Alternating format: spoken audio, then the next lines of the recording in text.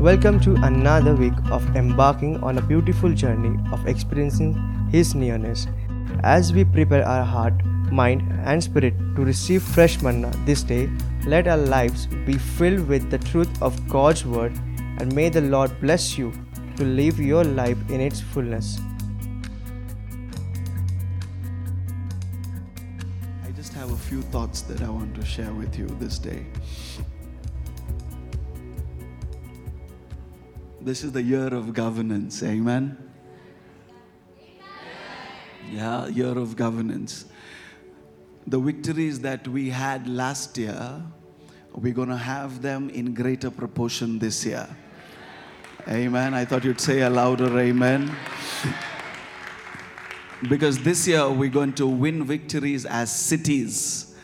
Amen. This year we're going to win victories as geographies. Amen. We're going to have victories as, there are boundaries that were set. And this year we're going to break some boundaries and have some victories that go beyond the natural, realm or area of our influence. Because suddenly God went to a man and said, I'm going to make you a nation. We've heard it so many times that the wonder of it is lost on us. Think about this. If it was not for God, and God speaking to Abraham when he said, Abraham, I'm going to make you a nation, one man. Isaiah 51, it says, when God called him, he was just one man. He was all alone. And to that only man, old in age, had prayers that were unanswered, was broken. Because he was worried who's going to take his inheritance. Because he had so much, but nobody to pass it on to. To that kind of a man, God meets him and says, I'm going to make you a nation. If it was me, I would have said, I don't even own a house. I don't know whether, the way God speaks puts a wonder in you. Because he meets people who are so in a place of brokenness or have failed so much, and he talks to them completely different, from a different spectrum altogether. He meets a Gideon and says, you're a mighty man of valor, and the guy is shaking. Come on now, talk to me. The guy is shaking, and he says, you're a mighty man of valor. I'm like, excuse me, I'm somehow trying to ensure I have food for the night. Because that's what he was doing. He was crushing wheat, right? And God meets Abraham and says, I'm going to make you a nation. And it's like, no, not possible. Not possible. Not possible. This is even before the prophet could say, one shall become a nation. A little one shall become an army.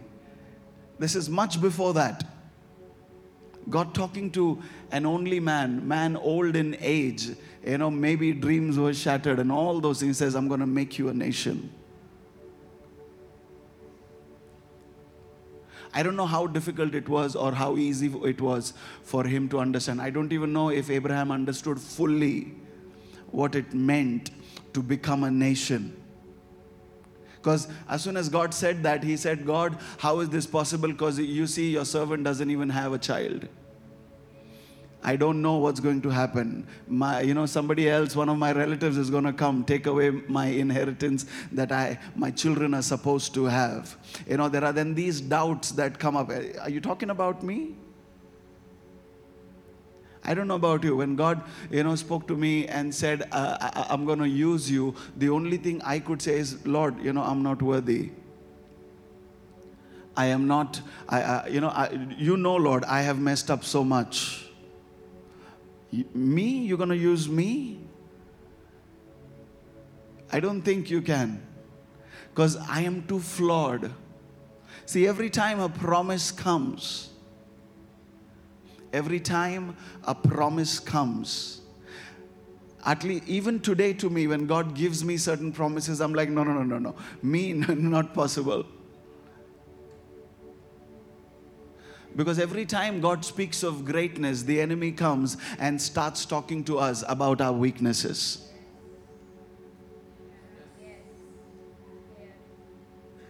Every time a prophecy comes, we start doubting ourselves. No, this can't be about me. The year of governance been given to us. Amen. A bracket of 3 years has been set for us. Amen. Come on, HISnearness. So what has begun now, we have 3 years to see it to come to its fullness. Amen. I don't know about you, but when we went back on the 2nd of this month, when we went back to Mumbai, all hell broke loose. I don't know about you. I don't know how your first month of 2024 has been, but in the first month of 2024, we landed in Mumbai and challenges as though were waiting for us.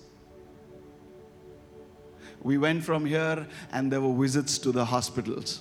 We went from here and there were accidents. We went back from here and there were people fighting in church. We went back from here and there were different kinds of struggles out of nowhere. And my mind starts telling me, hey, did you even receive that promise?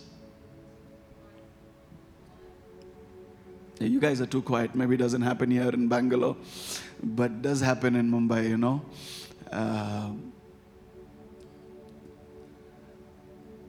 So I started looking at, and I told my wife, we need to, just make a note of just exactly what all we went through in the first month. Okay, there were hospital visits and there were funerals and everything that could possibly go wrong was going wrong. But in the midst of everything, the Lord kept reminding us, the declarations that we've been making, that people that once walked in darkness, great light has come to them. Amen. Great light has come to us. Hallelujah. So what happens then? Why is it that 1,000 people receive a promise, but only a few see it come to pass? Because we've all received the promise of the year of governance with so much joy and so much celebration. Amen. And we've said, yeah, we're going to function like a city and people are going to come to us and they're going to be blessed. But suddenly in this month, I see my finances dry up. Come on, am I talking to somebody? Can we be real in church? Okay, you guys are, very well dressed. I tried to dress up well. My wife said, you haven't worn this shirt in a long time. I said, this collar is too big, but, she said, no, this is what you're going to wear. It looks good on you. I'm like, okay. If wife is happy, you're happy, so. Can we be real in church? We come to church and we pretend everything is okay. How are you? Praise the Lord, I am blessed.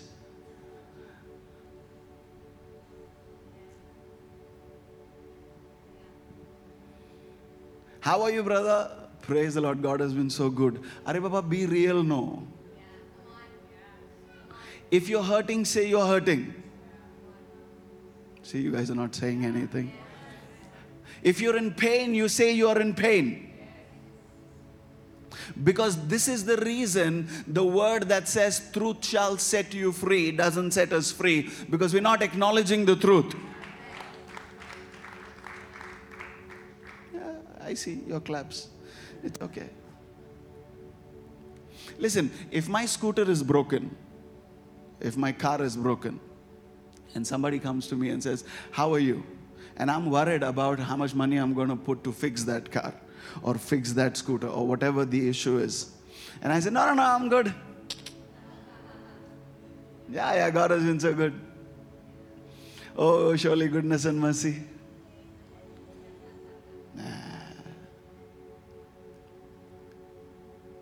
And I don't tell the person, I know we don't talk about our struggles with everybody, but God has placed people in our lives with whom we can actually go share our burdens. Amen? Come on now. And when we meet those people, if we say, no, this is how we are, we are good, we are fine, we're not acknowledging the truth. For all you know, the guy you met is a mechanic and could help you.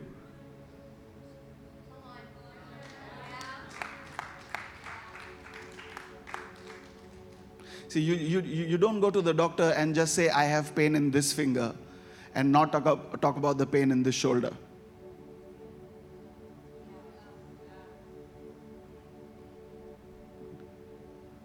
But that's how we meet in church. Everything okay? Yeah, everything okay. Just a little cold. No, everything is fine.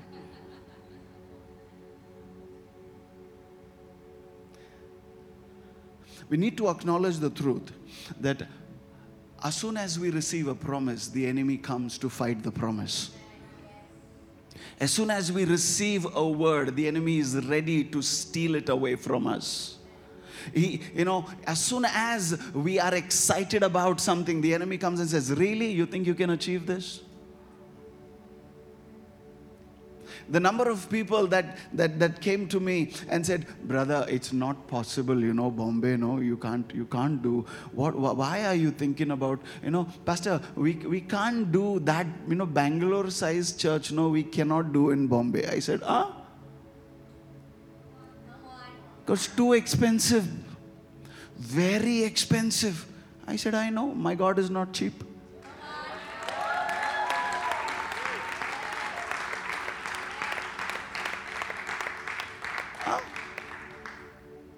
He said everything has to be gold. Here we are only carpeting things. So we are so focused on what we lack that we lose focus of the promise that has been given to us. Amen. So in this year, if we have to win, if this year of governance we really have to govern and set up systems and structures for whatever area it is, it might be for your own home, it could be for your marriage, it could be for your children, it could be for your health, it could be for how you function in your office. If I have to see governance, if I have to come to a place where I am ruling, I am saying things and they are happening so. The one thing that we need to fight is our double-mindedness.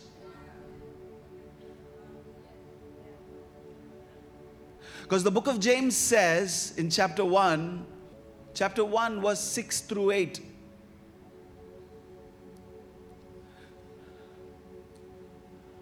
But let him ask.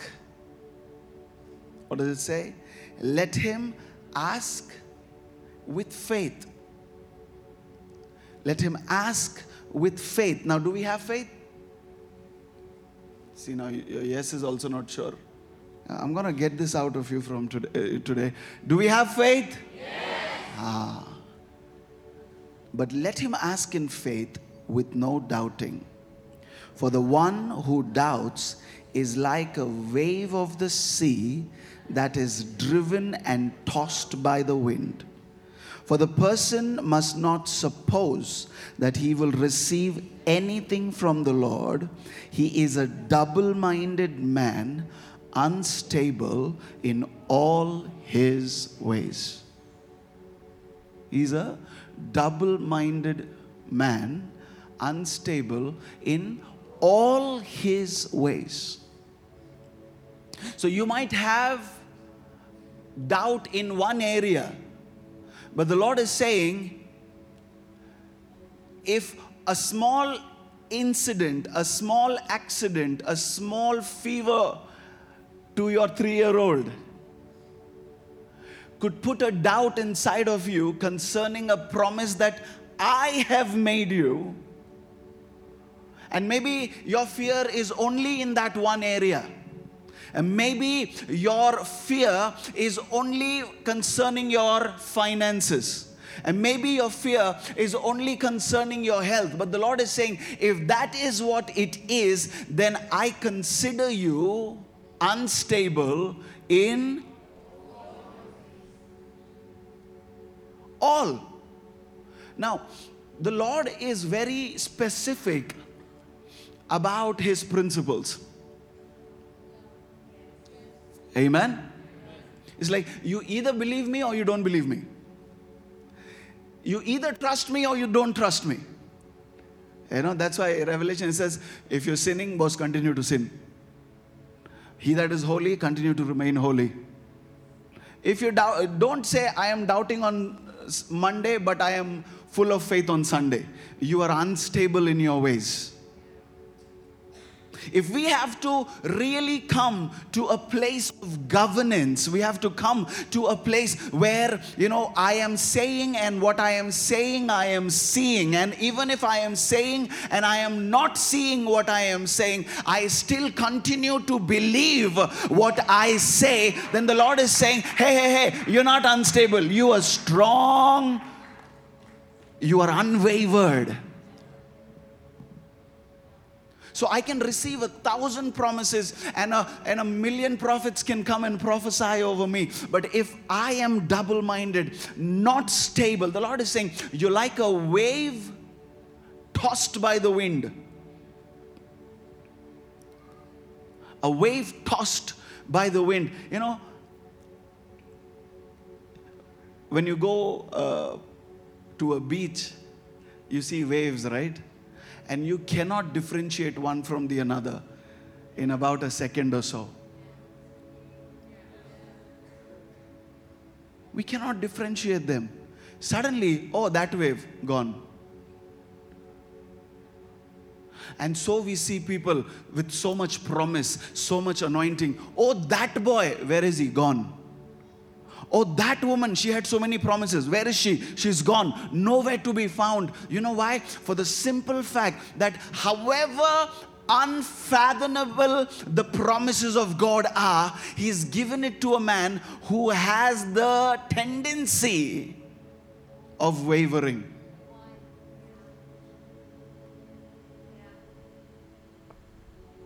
He's given it to us. Didn't God know Abraham was going to fail? God knew Abraham was going to fail, right? God knew Abraham was going to make mistakes. God knew I was going to make mistakes. God knew you were going to make mistakes, but still He gave us a great promise.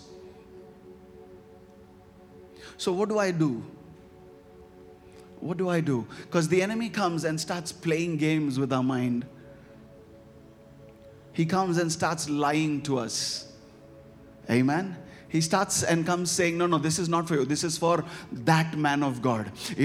That pastor and his children will serve the Lord. Your children won't. No. He has, the pastor, he has anointing. He knows people. Your children, no, who knows you? Who knows you?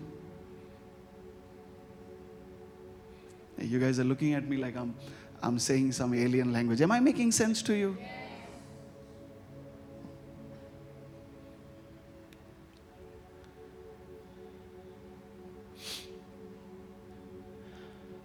I went to UP, to a certain village, and I was doing some ministry there, and towards the last evening of our stay there, all the pastors of that city gathered, of the villages, they gathered, and we were having dinner. And suddenly one of them spoke, the senior most of them spoke and said, so, is your father a pastor? I said, no. Okay. So what does he do? As soon as I said no, suddenly his face changed. She said, what does he do? And back then my dad was still working. So I said, well, what does he do? I said, my dad drives an auto rickshaw. And suddenly I was not anointed anymore. Suddenly, they started doubting all the prophecy I gave them. Because suddenly the word that comes and see, God is so good, no? Rickshawala's son God is using. He can. He can.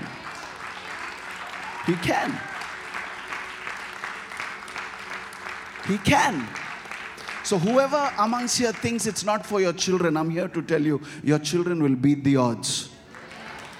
I'm here to tell you, your children will beat the odds. When they think your children will not come through, your children will come through with flying colors. Your children will achieve what others with opportunities won't be able to achieve. You know why? Because you are people who have received a promise, and you are people who are learning to be single-minded and beat that spirit of being double-minded. Amen. My mother, when both my parents, they're not too much educated, and my mother always said, my son, no, he should serve the Lord. And I was one fellow who had nothing to do with serving the Lord. But one prayer, she doesn't understand much and all those things, but one prayer is like, my children will serve the Lord, my children will serve the Lord, my children will serve the Lord. So, whether you understand the fullness of the promise, whether you don't understand the fullness of the promise, you continue speaking the promise. Amen. You continue speaking the promise. Because the jurisdiction has been decided for you. A geography has been decided for you. Okay, a realm has been decided for you. And you will win in that area. Are you there with me? Are you there with me? We don't see it much in India, but when you travel abroad, you'll see every city, every state, at the border, they'll say, welcome to this city. And as soon as you enter that city, you see nothing. It's just acres and acres of land, because the city is somewhere far inside, but they mark jurisdiction. I want you to go today to your home after this word and say, this is my jurisdiction. This is where the promise of God has been given to me. My children, my marriage, my health, my promises, my finances, my job, my business, my dreams, they are covered by this promise that has been given to me. I will rule and reign. Amen.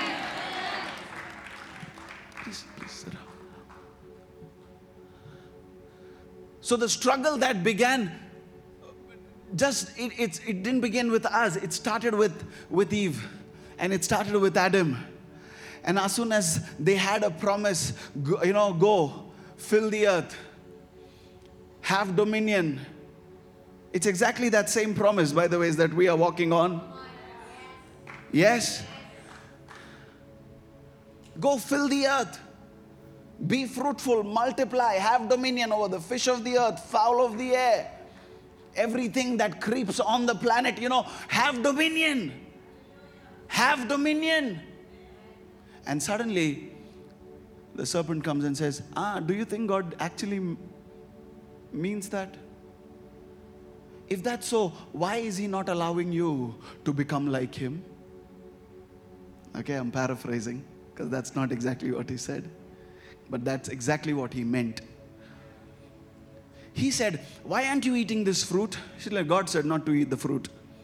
She's like, no, why aren't you eating it? What did He say about it?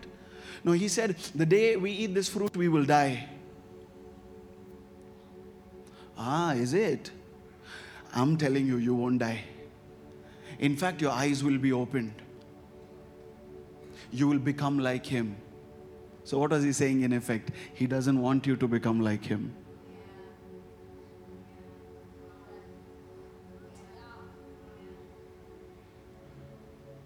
So her mind was now played with. Her mind was messed. Can I ask you a question? What does the Bible say? People perish for, what does God say? My people perish for the lack of knowledge. And this is the tree of the knowledge of good and evil. So forget good and evil. It's a tree of knowledge. Good and evil is the fruit of it. It's a tree of some kind of knowledge. And the same God who said, my people lack knowledge and because of that they perish, would he keep this knowledge which he knows, the lack of which will cause his people to perish, will he keep that knowledge away from his children? But he still said, I don't want you to have it. Amen. See, it's not written anywhere, but this is what I believe. There would have come a time in Adam and Eve's life, in their walk with God, where God would have said, I see now that you are ready to handle some real stuff. Can I give you some real information? Can I give you some information that you as children were not ready to receive? Amen? Because we all want our children to know good and evil and what is right and what is wrong. But we don't start doing it to them on the first day when they are born.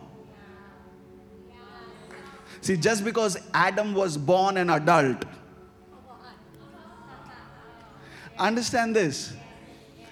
He was born an adult. He was made an adult. He didn't see childhood. He was not a teenager. He was never a young adult. He was directly a full man. And I don't know how much time it was before God said, now you need to have your Eve, and brought Eve to him. And suddenly, we think, Adam ko itna samajh mein nahi aaya. He didn't understand this much. No. He didn't make mistakes. He did not have opportunities to make mistakes. He didn't know what it was to learn to walk. He didn't know what it was to say, ta-da-ba-da-da-ba.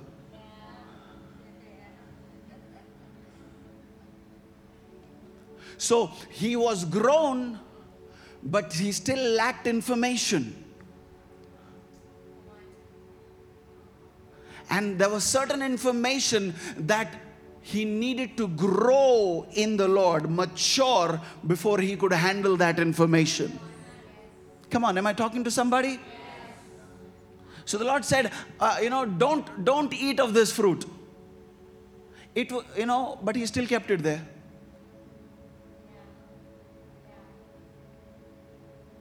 I have a 3-year-old. He's a toddler, runs all over the place. Every time I say, don't touch that, that's the exact thing he will touch. So what do? I remove that thing and put it somewhere high. But now he's learned to climb. Now I don't know where to keep things. So God, if it was so problematic, why did you leave the tree there? Because that's how we develop maturity.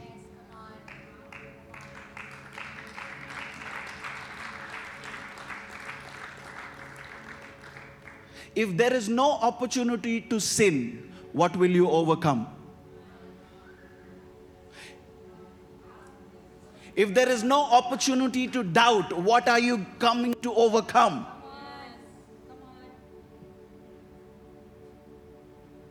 I'm not saying God is giving you opportunities to sin. I am saying God is developing a character inside of us. God is developing a faith inside of us. God is developing His nature inside of us. That in the midst of all the dirt, we will still be shining bright. Amen. And that is your portion and that is my portion. Amen. Eve, do you really think that is going to happen? Do you really think? And she started thinking, like, yo, this fellow makes sense. And she ate. And she gave some to her husband. And he ate. And then they actually got a huge download of information they could not handle. And the only thing that they could do with that information was hide. Yeah? They hid. They hid. That information made them feel vulnerable. Because suddenly they found out that they were naked. Suddenly they found out, hey, we need to go hide. And that's what happens. Every time a promise comes. And we want some information before time. We are so in a hurry to know everything at the beginning.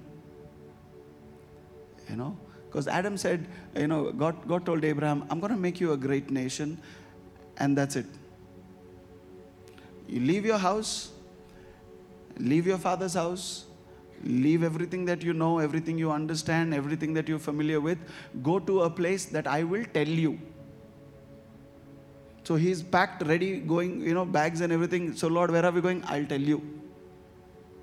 No, I need to know now. No, I'll tell you. So you see, even today, we said, Lord, if you can tell me everything in the beginning, all this problem is not going to be there. You won't be able to handle it, Abraham. If I would tell you, Abraham, that a few days from now, you are going to tell some strangers that your wife is not your wife, but your sister, will you believe me?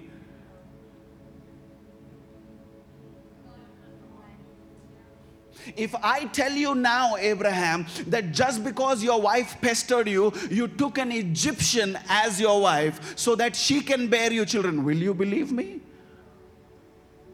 So you see, we're not ready to handle information that we are so craving for.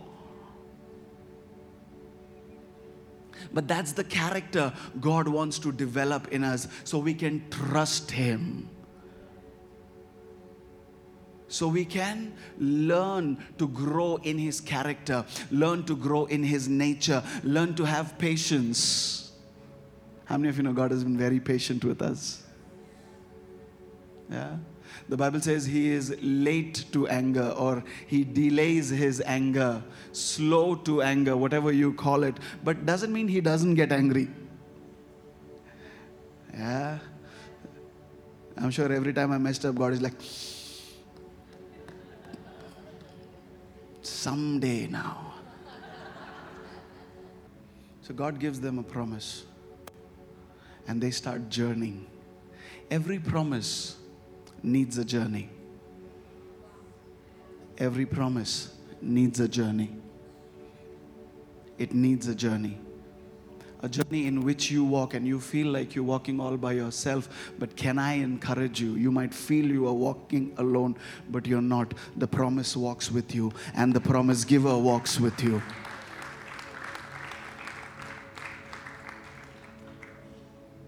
It is our mind.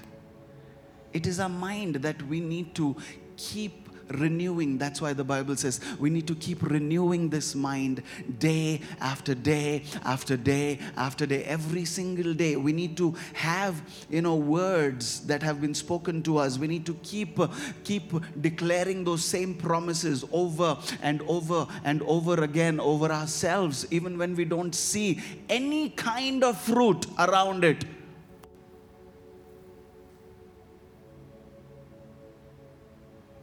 That is why the Bible says, it says, write down the vision on big boards so that they that run can read it. Amen? Are you there with me? Okay, I'm paraphrasing, but you know what I'm talking about, right? It says, write down the word of the vision so that they that run, they that are journeying, remember what they are running towards. So what do? We keep, all of you, some of you, maybe everyone, you have promises stuck in your dash, in your cubicles. Come on, guys, you guys are too quiet. What is that? It's to remind you, right, that I know this boss is a pain, but you're going to be the boss in this place. If you don't want it, it's okay. But I looked at my boss's cabin every day and said, someday I'm going to sit in that cabin. No. You guys are too holy. All you want is spiritual gifts. Yeah? It's like someday I'm going to have that cabin. Because I'm supposed to rule in this place. I'm supposed to reign in this place. I am not thinking ill of him. I'm saying, Lord, you promote him. It's okay. But I want that cabin. I like the view out of that cabin. You know, cabins, there are certain things that you like about certain cabins. You like that corner office. Yeah, so you keep dreaming, you keep declaring, you keep speaking. When the enemy comes speaking words of doubt inside of you, you say, I refuse to believe it. I refuse to take this up as my reality. I refuse to accept this as my truth, because I have a greater promise that I am carrying. Hallelujah. The fact that Mary agreed to carry a child even when she was not married. Not a single moment she said to the angel, she didn't say to the angel, please, her only question was, how is this going to be? I don't know a man. Her only question was biological. It was not a question of doubt. It's like, explain to me the science of this. Because I don't know a man. And then God goes ahead and explains to her how it's going to be. The Spirit of the Lord God is going to come upon you. You will be overshadowed. And he that is born through you is going to be the Holy One of Israel. He will deliver the people from, their bondages. And God explains it to her. But the same question, how is this going to be, was repeated by Zechariah. When God came to him and says, you're going to have a son. Same promise, no? Come on, guys, talk to me. Same promise. And Zechariah was also asking the same question.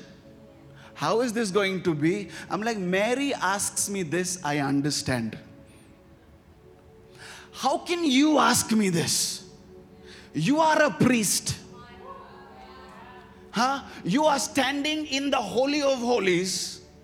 You burn incense in my presence. You are the one people come to and ask, how is it going to be, sir? What do I do about my children? Can you please pray? You are the people of promise. Your unbeliever friends, your neighbors, they come to you for prayers, don't they? Because one thing they know about Christians is these people pray. They might not like your God, but they like the prayers that you make to that God. They might not come back to you for a little while after that prayer is answered, but they will come to you. So they come to you because they see a priest in you. And if you say, how is this going to be? How is God supposed to deal with it? And God was so upset. It's like, zip. Till this child is born, you're not going to say a word. Because every word of doubt you say carries, listen to me. Carries the danger of this child getting aborted. So I'm going to ensure that every doubt that is there in your mind remains in your mind, and you don't give it volume, and you don't give it a voice, and you don't give it a body by the way you speak.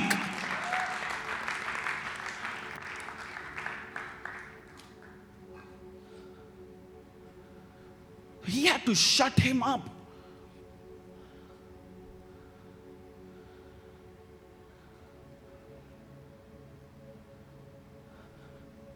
The promises that we carry are precious, people. Amen? They are precious. The promises that we are carrying, they are precious. Show me one person who had promise and did not have troubles.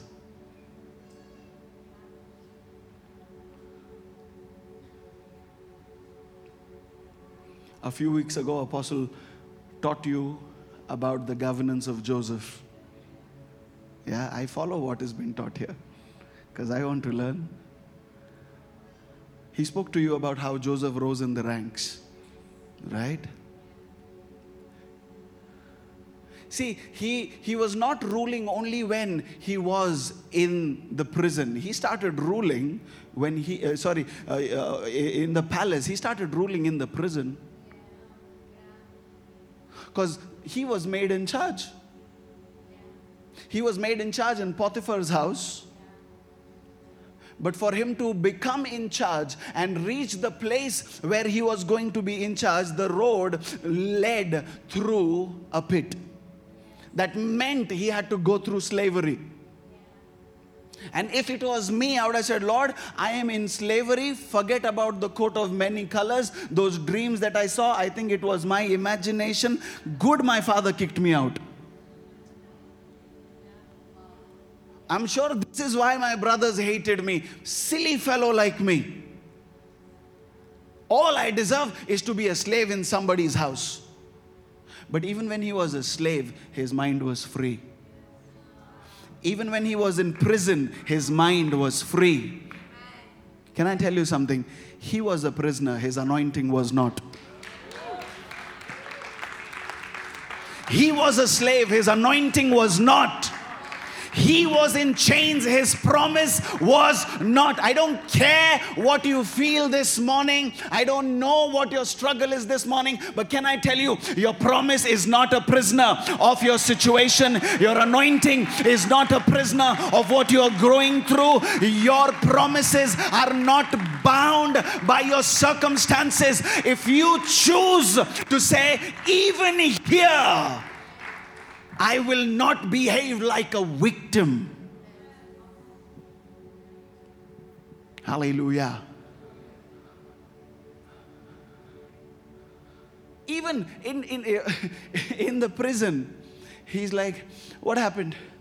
The baker says, I had a dream. He said, don't talk to me about dreams. Dreams brought me here. Then he went to the cupbearer. What happened? Why you said, I also had. You, what nonsense, fellows. I don't want to talk to you. He said, no, tell me, lay it upon me. What is it? And they both had the same kind of dream. And then he says to them, this is what your dream means. And we know exactly what happened. The cupbearer was restored to his place, and the baker was hanged, and all those things happened. And then people forgot. Is there anybody here, people have forgotten about you? Yeah. Thank you. See, we don't even want to acknowledge. Because we are so hurt, we don't even want to acknowledge that we are hurt. This is why we become prisoners of our hurt. Because we don't acknowledge it. This is why we become prisoners of our past, because we're not ready to acknowledge it. This is why our pain binds us, because we're too afraid, we're too ashamed of it.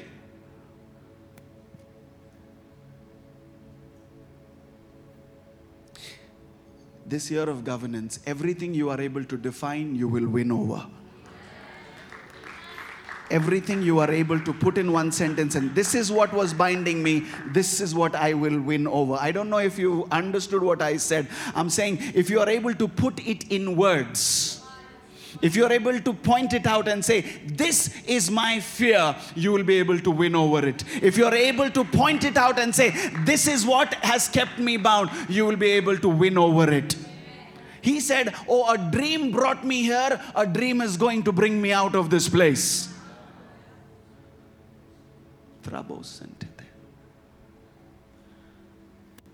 He said, dreams, talk to me, no? And suddenly he realizes, this fellow took benefit of my anointing and he's forgotten me. When that brother needed prayers, I prayed for him. When they needed encouragement, I encouraged them. But now there's nobody for me. You're not bound by that. You're not bound by other people's betrayal. Somebody needed to hear that this morning. You're not bound by the betrayal you received from somebody else. You can win in spite of that. You will win in spite of that. Hallelujah. Eventually, the man grows to a certain rank where people are going to him more than they are going to Pharaoh. Because he's the one signing off everything. Amen? He's the one. Come on, guys, we're going to pray in a little while. I know you might be hungry, but listen to me. He's the one signing off things. What did he do? He gave Pharaoh a plan and said, this is what we should do.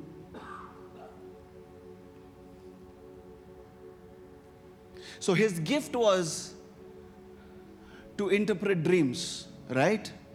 Yes? So he interpreted the dream. His job was over. Amen? He said, boss, this is what it is. 7 years of famine, 7 years of lack, 7 years of plenty. Deal with it. And then Pharaoh is like, okay, that's information. What do I do with that information? And nobody had an answer in Egypt. And suddenly Joseph says, I know what you should be doing. You should be building barns. You should be holding water. This is what you should do. Build new ones. Tear down the old ones, make, places where you can store water and all those things. He gave him a plan, and suddenly Pharaoh says, where do I find another man like you? Mind you, all this while he was still a prisoner, his freedom was not guaranteed to him. Right? So he had a gift which he used. He had a skill of administration.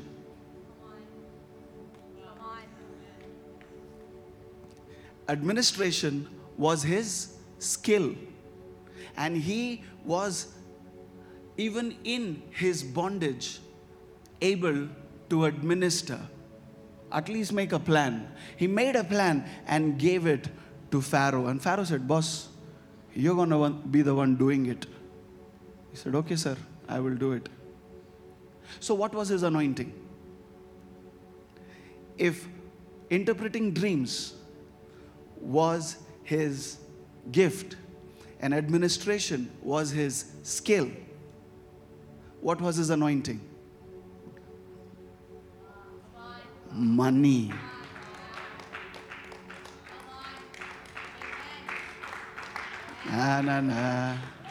Listen, Joseph made Pharaoh very rich.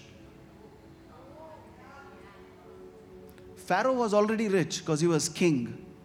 But there was a limitation even on that king. And Joseph's anointing broke that limitation over Pharaoh's life. Because let me tell you, the world came to Pharaoh, gave their wealth, and took food from him. So even in a foreign land, because his mind was renewed enough, because he trusted the promise of God enough, because he trusted companionship with God enough, because the Bible says wherever he was, God was with him. In the pit, God was with him. In the prison, God was with him. In the palace, God was with him. And he knew it. Do you know that your God, now Joseph did not have the luxury of the Holy Spirit's indwelling, but we have that. He was not more anointed or gifted than any one of you sitting here, any one of us. His administration, what did he do? He built structures. He built systems. He said, this is how we're going to store water. This is how we're going to irrigate our land. He did not store water for 7 years. He stored waters for 14 years.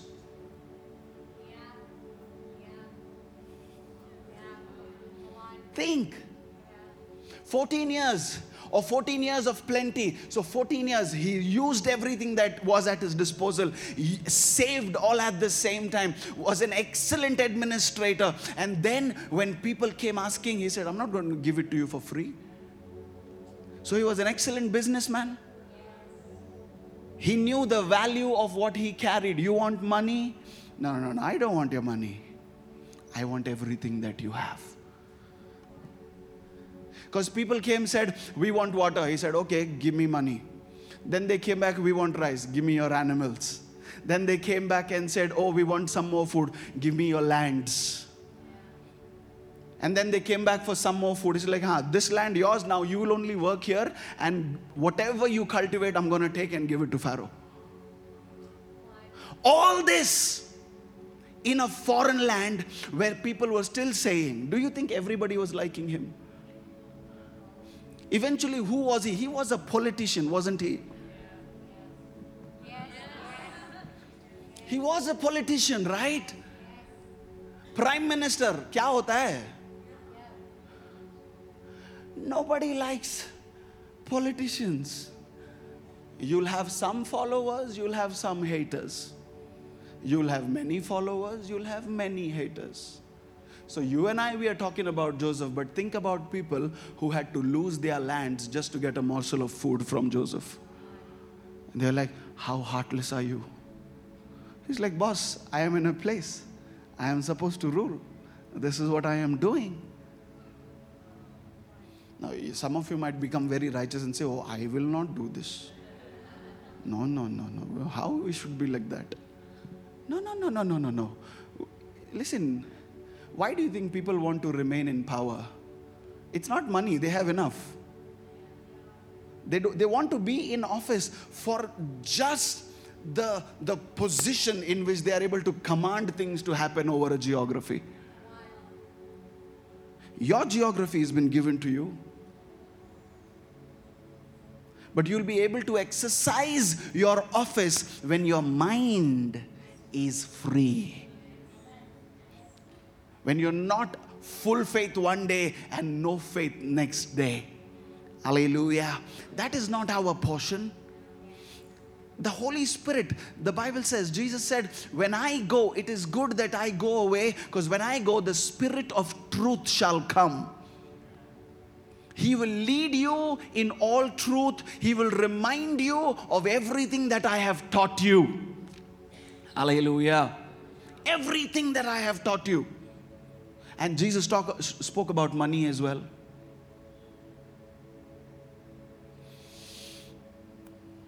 You guys don't like money? One person saying we do. I don't know. Apostle, they don't like money. You have a problem with it? Give it to me. Give it to Apostle. We have a lot of work to do. You there? We become so holy. Oh, I only want blessings, brother.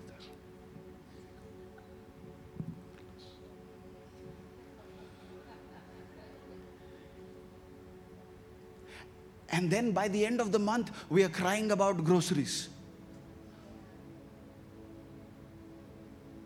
Term fees. Suddenly term fees we have to pay. Suddenly, no, you knew 6 months later you had to pay term fees.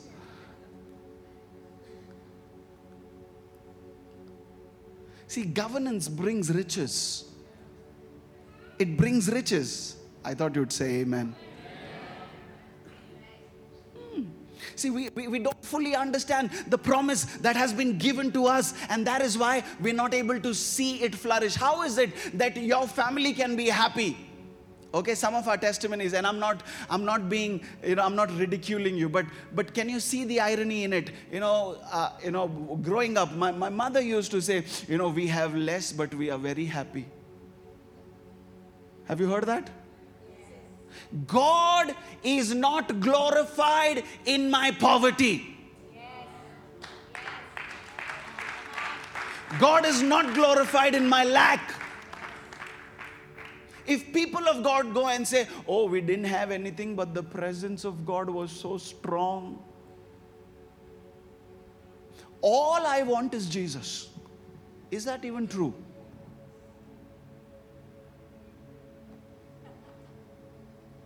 Is that even true? I only want Jesus. Nothing else I want. That is why your roof is still leaking.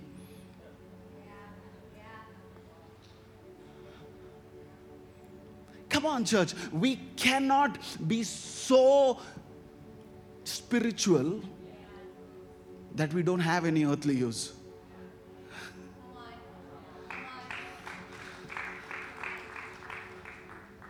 Am I talking to somebody today? This mind, for some reason, the devil thinks he can come and plays with this mind. You know why? Because we start entertaining the idea. Oh, the fruit looks good, is what Eve said. It's so good to see. You know, it's good for food. She's never eaten it. How does she know it's good for food? She's never eaten the fruit, right? How does she know this is going to be good? Because sometimes you go to a good restaurant and somehow the food is not all that great. Have you come back disappointed from some restaurants? Yeah, because, you know, they had ads, but they didn't deliver. But Eve saw the fruit, said, so nice. Huh? It was a delight to the eyes. You know, these days you don't see these Archie's gift shops anymore. I don't know whether they existed in Bangalore. You know, but in Mumbai we had a lot of Archie's gift shops. You know, I remember first time going there, and against every gift item that was made of glass or, you know, something that could break, there was a little tag. Good to see, nice to behold. If it is broken, we consider it sold. Good to see, very nice to behold. But please, if something happens, we're not going to take responsibility. We're going to ask you to pay for it. So now the enemy is playing with her mind. She's saying, oh, this is so nice. I like looking at it. It's going to make me wise. And few days she might have ignored it, saying, no, I'm not going to look at that tree. Because that's what we do, you know. We ignore it, thinking if I ignore it long enough, it will go away. If I ignore it long enough, maybe this thought will never come back to me. In fact, we start condemning ourselves. Why are these thoughts coming to me? Come on, am I making sense to anybody here? I struggled with certain thoughts and I'm like, Lord, why are these thoughts coming to me? Am I a bad person? Have you thought about that, Kabhi? Am I a bad person that these thoughts are coming to me? Am I so filthy that these thoughts are coming to me? What do I do? Lord, I'm so sorry these thoughts are coming to me. Is there anybody here, thoughts are coming to you right now? Can I put you at rest? Those thoughts are not a result of who you are.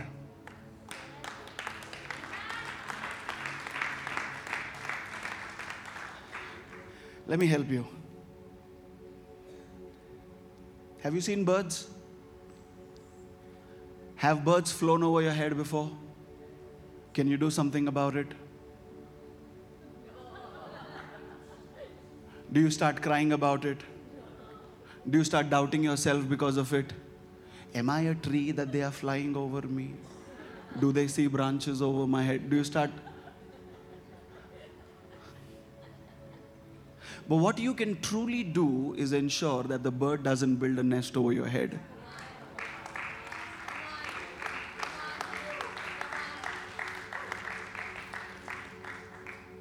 Thoughts will come. You saying, no, I'm not going to think about it. No, I'm not going to look that way. You know, as kids, you know, I used to go to school, and on the way to our school, college, you know, there was one particular wall which had all these filthy posters put on it. Okay? And this is how I used to go. Like watching, not watching. That's how we deal with our thoughts. But the Bible doesn't say we ignore thoughts. Bible says we take those thoughts captive.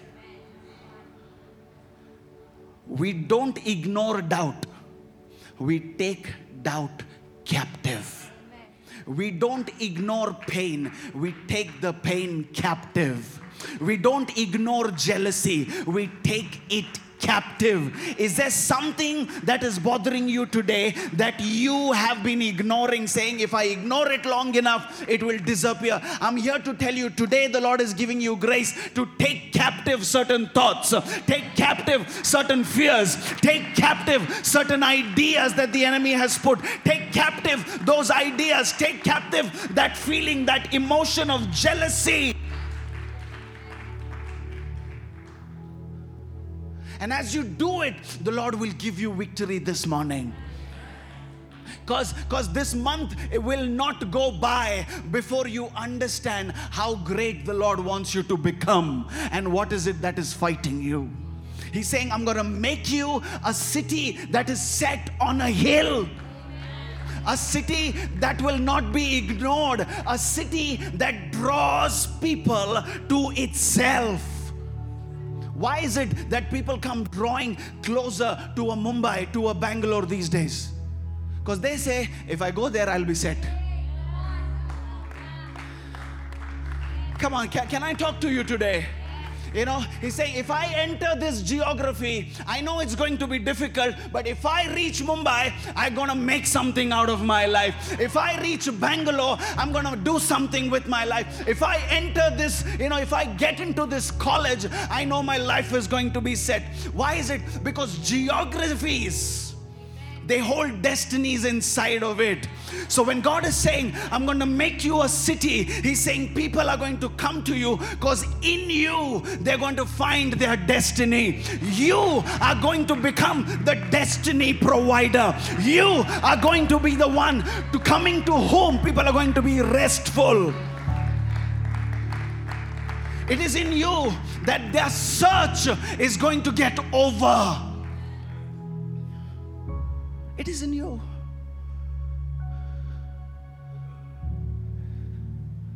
It is in you that there will be systems and structures. It is in you. They come to a city because it's comfortable. All modes of transportations are there. Education is there, healthcare is there, children's parks are there, playgrounds are there, entertainment is taken care of. Everything that is needed for a comfortable life, they think it is there in a city. However small the house, they say we are comfortable in this city. In Mumbai, we live in matchboxes, but I love my city. I don't want to move out of my city. You know why? Because it's my city. It's my city. Can you think about this? 30 years later, somebody talking about you like they talk about Mumbai, like they talk about Bangalore. This is my city. This is my father. This is my mother. In him, I draw my nourishment. From him, I draw encouragement. From him, I get my encouragement. From him, I receive praise. From him, I receive blessing. From him, I receive grace. From there, I receive correction. From here, I am disciplined. This is where I grow. And that's the way they will talk about you if you do not allow the enemy to play games with your mind. So are we ready to take captive certain thoughts this morning? Are we ready? I know your past was difficult. Maybe there was trauma. Maybe there was pain. Maybe there was abuse to a certain extent. And maybe you're not completely proud of what you did in the past, and you're ashamed, and there is guilt, and there is fear that you might fall again. But hey, you are a city set on a hill. You cannot be hidden. You can try, but you cannot be hidden. They will force you down, but it's not possible for you to go into hiding. You will not be silenced. You will not go back into darkness. You will not fall again. You will fall and rise up. The Bible says righteous fall and they rise. They rise. The Lord causes them to rise. You are about to rise. You are about to shine. Your mind is not the devil's battleground. Your mind, where plans and structures and systems are made.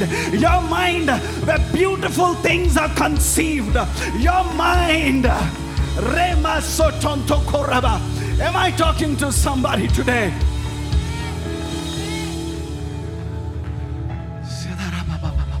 You cannot be hidden. You will not be hidden. I don't care what happened even before you stepped into this auditorium this morning. You are a city. You are a jurisdiction. You are a jurisdiction. Hey, did you hear me? Did you hear me? Did you hear me? You are a jurisdiction. With the jurisdiction comes power. With the jurisdictions come authority. At your word, certain things are about to change in your home. At your word, certain things will change for your children, for your husband, for your wife. At your word, money will come to you. You know why? You are a city. They will come and pay you to live in you. So let your mind create structures today onwards. Let your mind create systems that are going to bless people. And that's what Joseph did.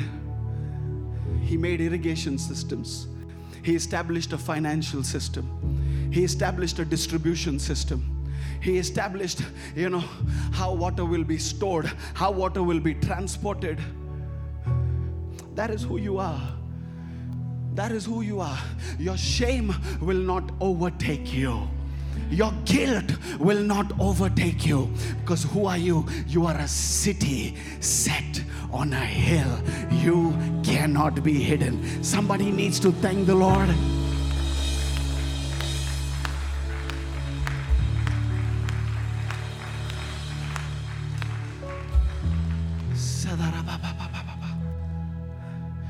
And every idea that challenges or tries to subdue the knowledge of Christ, he says, we take captive.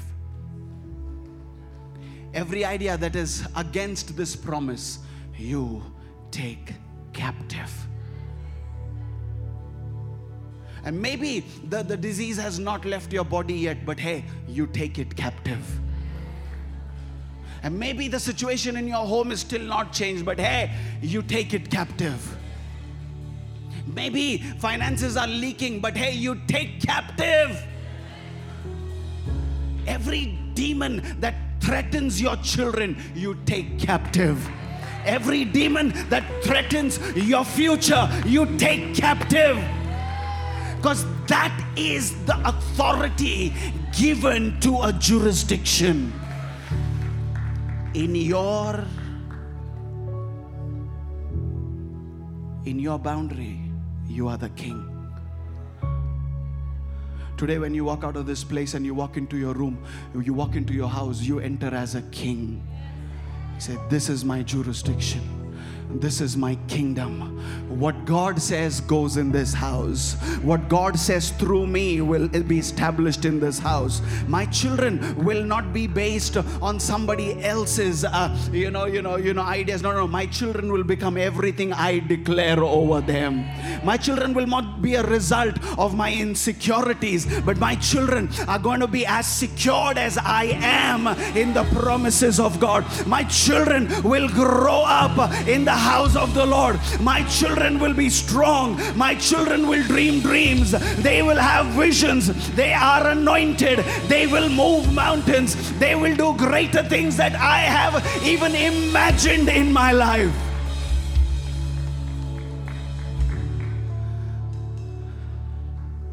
Where you finish, your children will begin from. Where you finish. David was rich, but Solomon was richer. David was rich. But do you know what? The reason Solomon had peace was because people were still afraid of David. You build enough altars, you make enough prayers, you stand so firm on the promises that God has given you, that long after you're gone, the enemy is still afraid of coming close to your children.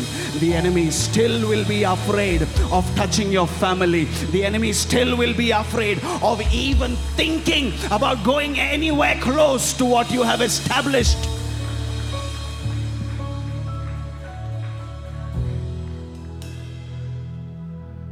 Fear not, Abraham. I am your shield, your exceedingly great reward. Fear not, Abraham. I want to tell this to somebody. Fear not this morning. The Lord is your shield. The Lord is your exceedingly great reward. I don't care what your mind has been telling you, but today we take captive those negative thoughts.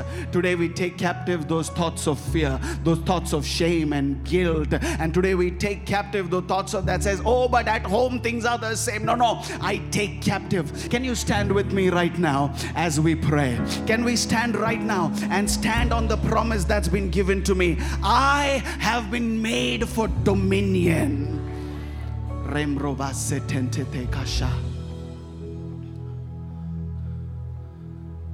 Take captive. You're going to be a good father. You're going to be a good mother. Maybe you didn't see a good marriage in your homes, but hey, your marriage is going to be beautiful.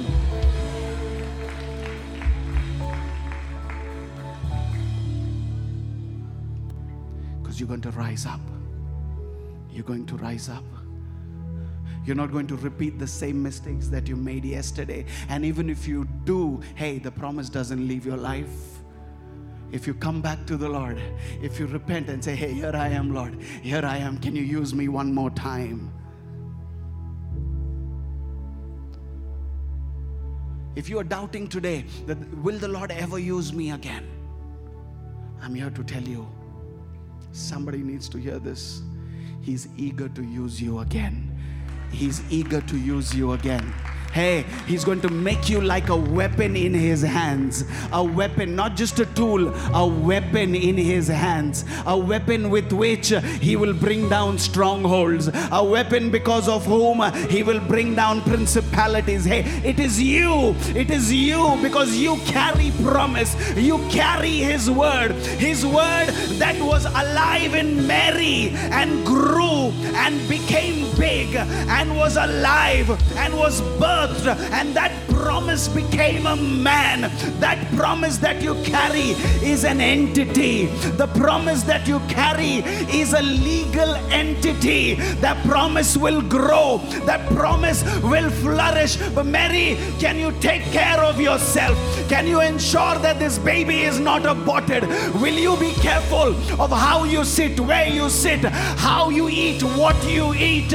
Will you be careful not to allow the stones that they throw at you become your identity? Mary, the promise you carry, the promise you carry, the promise you carry, the promise you carry, the promise you are carrying right now, it's not dead. The promise that you're carrying right now is alive. The promise, it's going to make you big. It's going, people are about to notice you, because hey, Mary, you can't hide the promise. You'll only be able to hide it to a certain time. But let 4 months pass, and let 5 months go by, and let the 6th month go by, and they're going to see that promise. They're going to see you becoming big. You are going to be noticed. When you walk, they will see the promise. When you walk around, they will see the anointing. Because why? The promise is growing. The promise is growing. Bondages are breaking right now as you take hold of your promise. Bondages are breaking right now. The Lord is delivering people. Your mind is being set free. Your mind is being renewed right now because you carry a promise. Can we take captive Lord, as your servant, I stand in this room, and Father, every thought and every idea that does not belong and has not come from your presence, we, your children, take it captive now in the name of Jesus. We will not be a result of those ideas. We will be a product of the promise of God. We, our children, our families are going to be products of the grace and the mercy and the promise of God. Somebody shout an amen.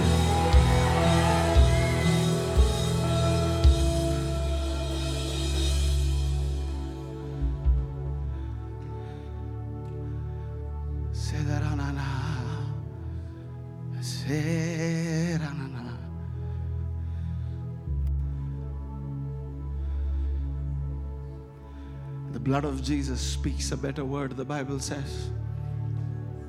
And the blood of Jesus has spoken for each and every one of us in this room. And what the blood of Jesus has said is, I'm not a sinner. I am not rejected anymore.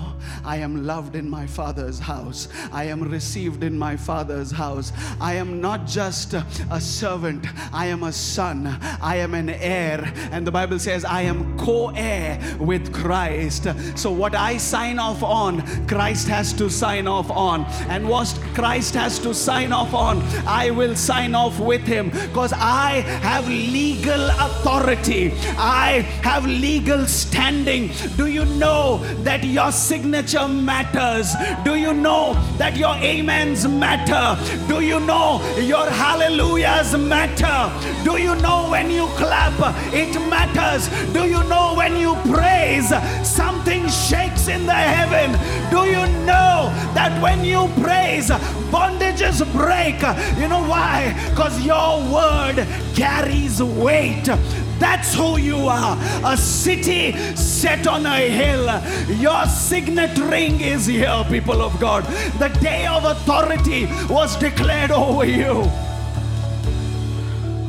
Your word carries weight.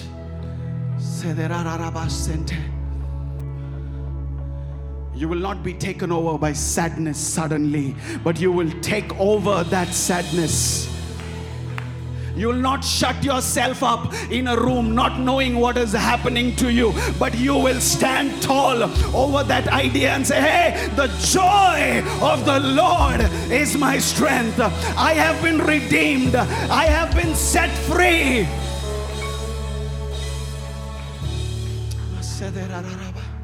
That's who you are. Kings and queens. Kings with authority. Your word carries weight.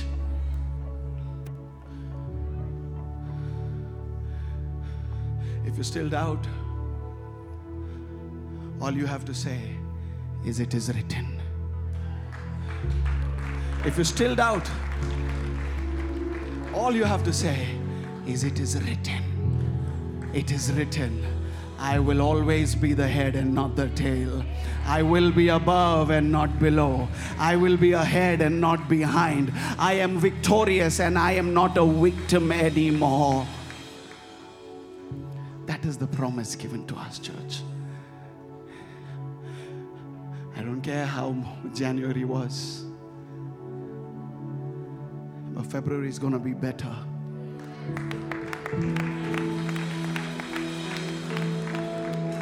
Hey, because the promise still remains. And maybe February comes with larger challenges, but February also, the challenges will meet people who understand better what the promise is for them. They understand better who they are in this promise. They understand better what their word carries. So the challenges have a challenge set for them. You didn't hear what I said. The challenges have a challenge set for them. When they come back again, they're going to see a tougher person. When they come back again, they're going to see a more sure person. When they come back again, they'll not see a timid, scared and insecure person. They're going to meet a king. They're going to meet a prince. They're going to meet a warrior. They're going to meet a prayer warrior. They're going to meet a one who knows how to praise. They're going to meet the person who knows their God, and their God knows them. If that is you, shout an amen. If that is you, celebrate in the house of the Lord, somebody. Come on, give him praise.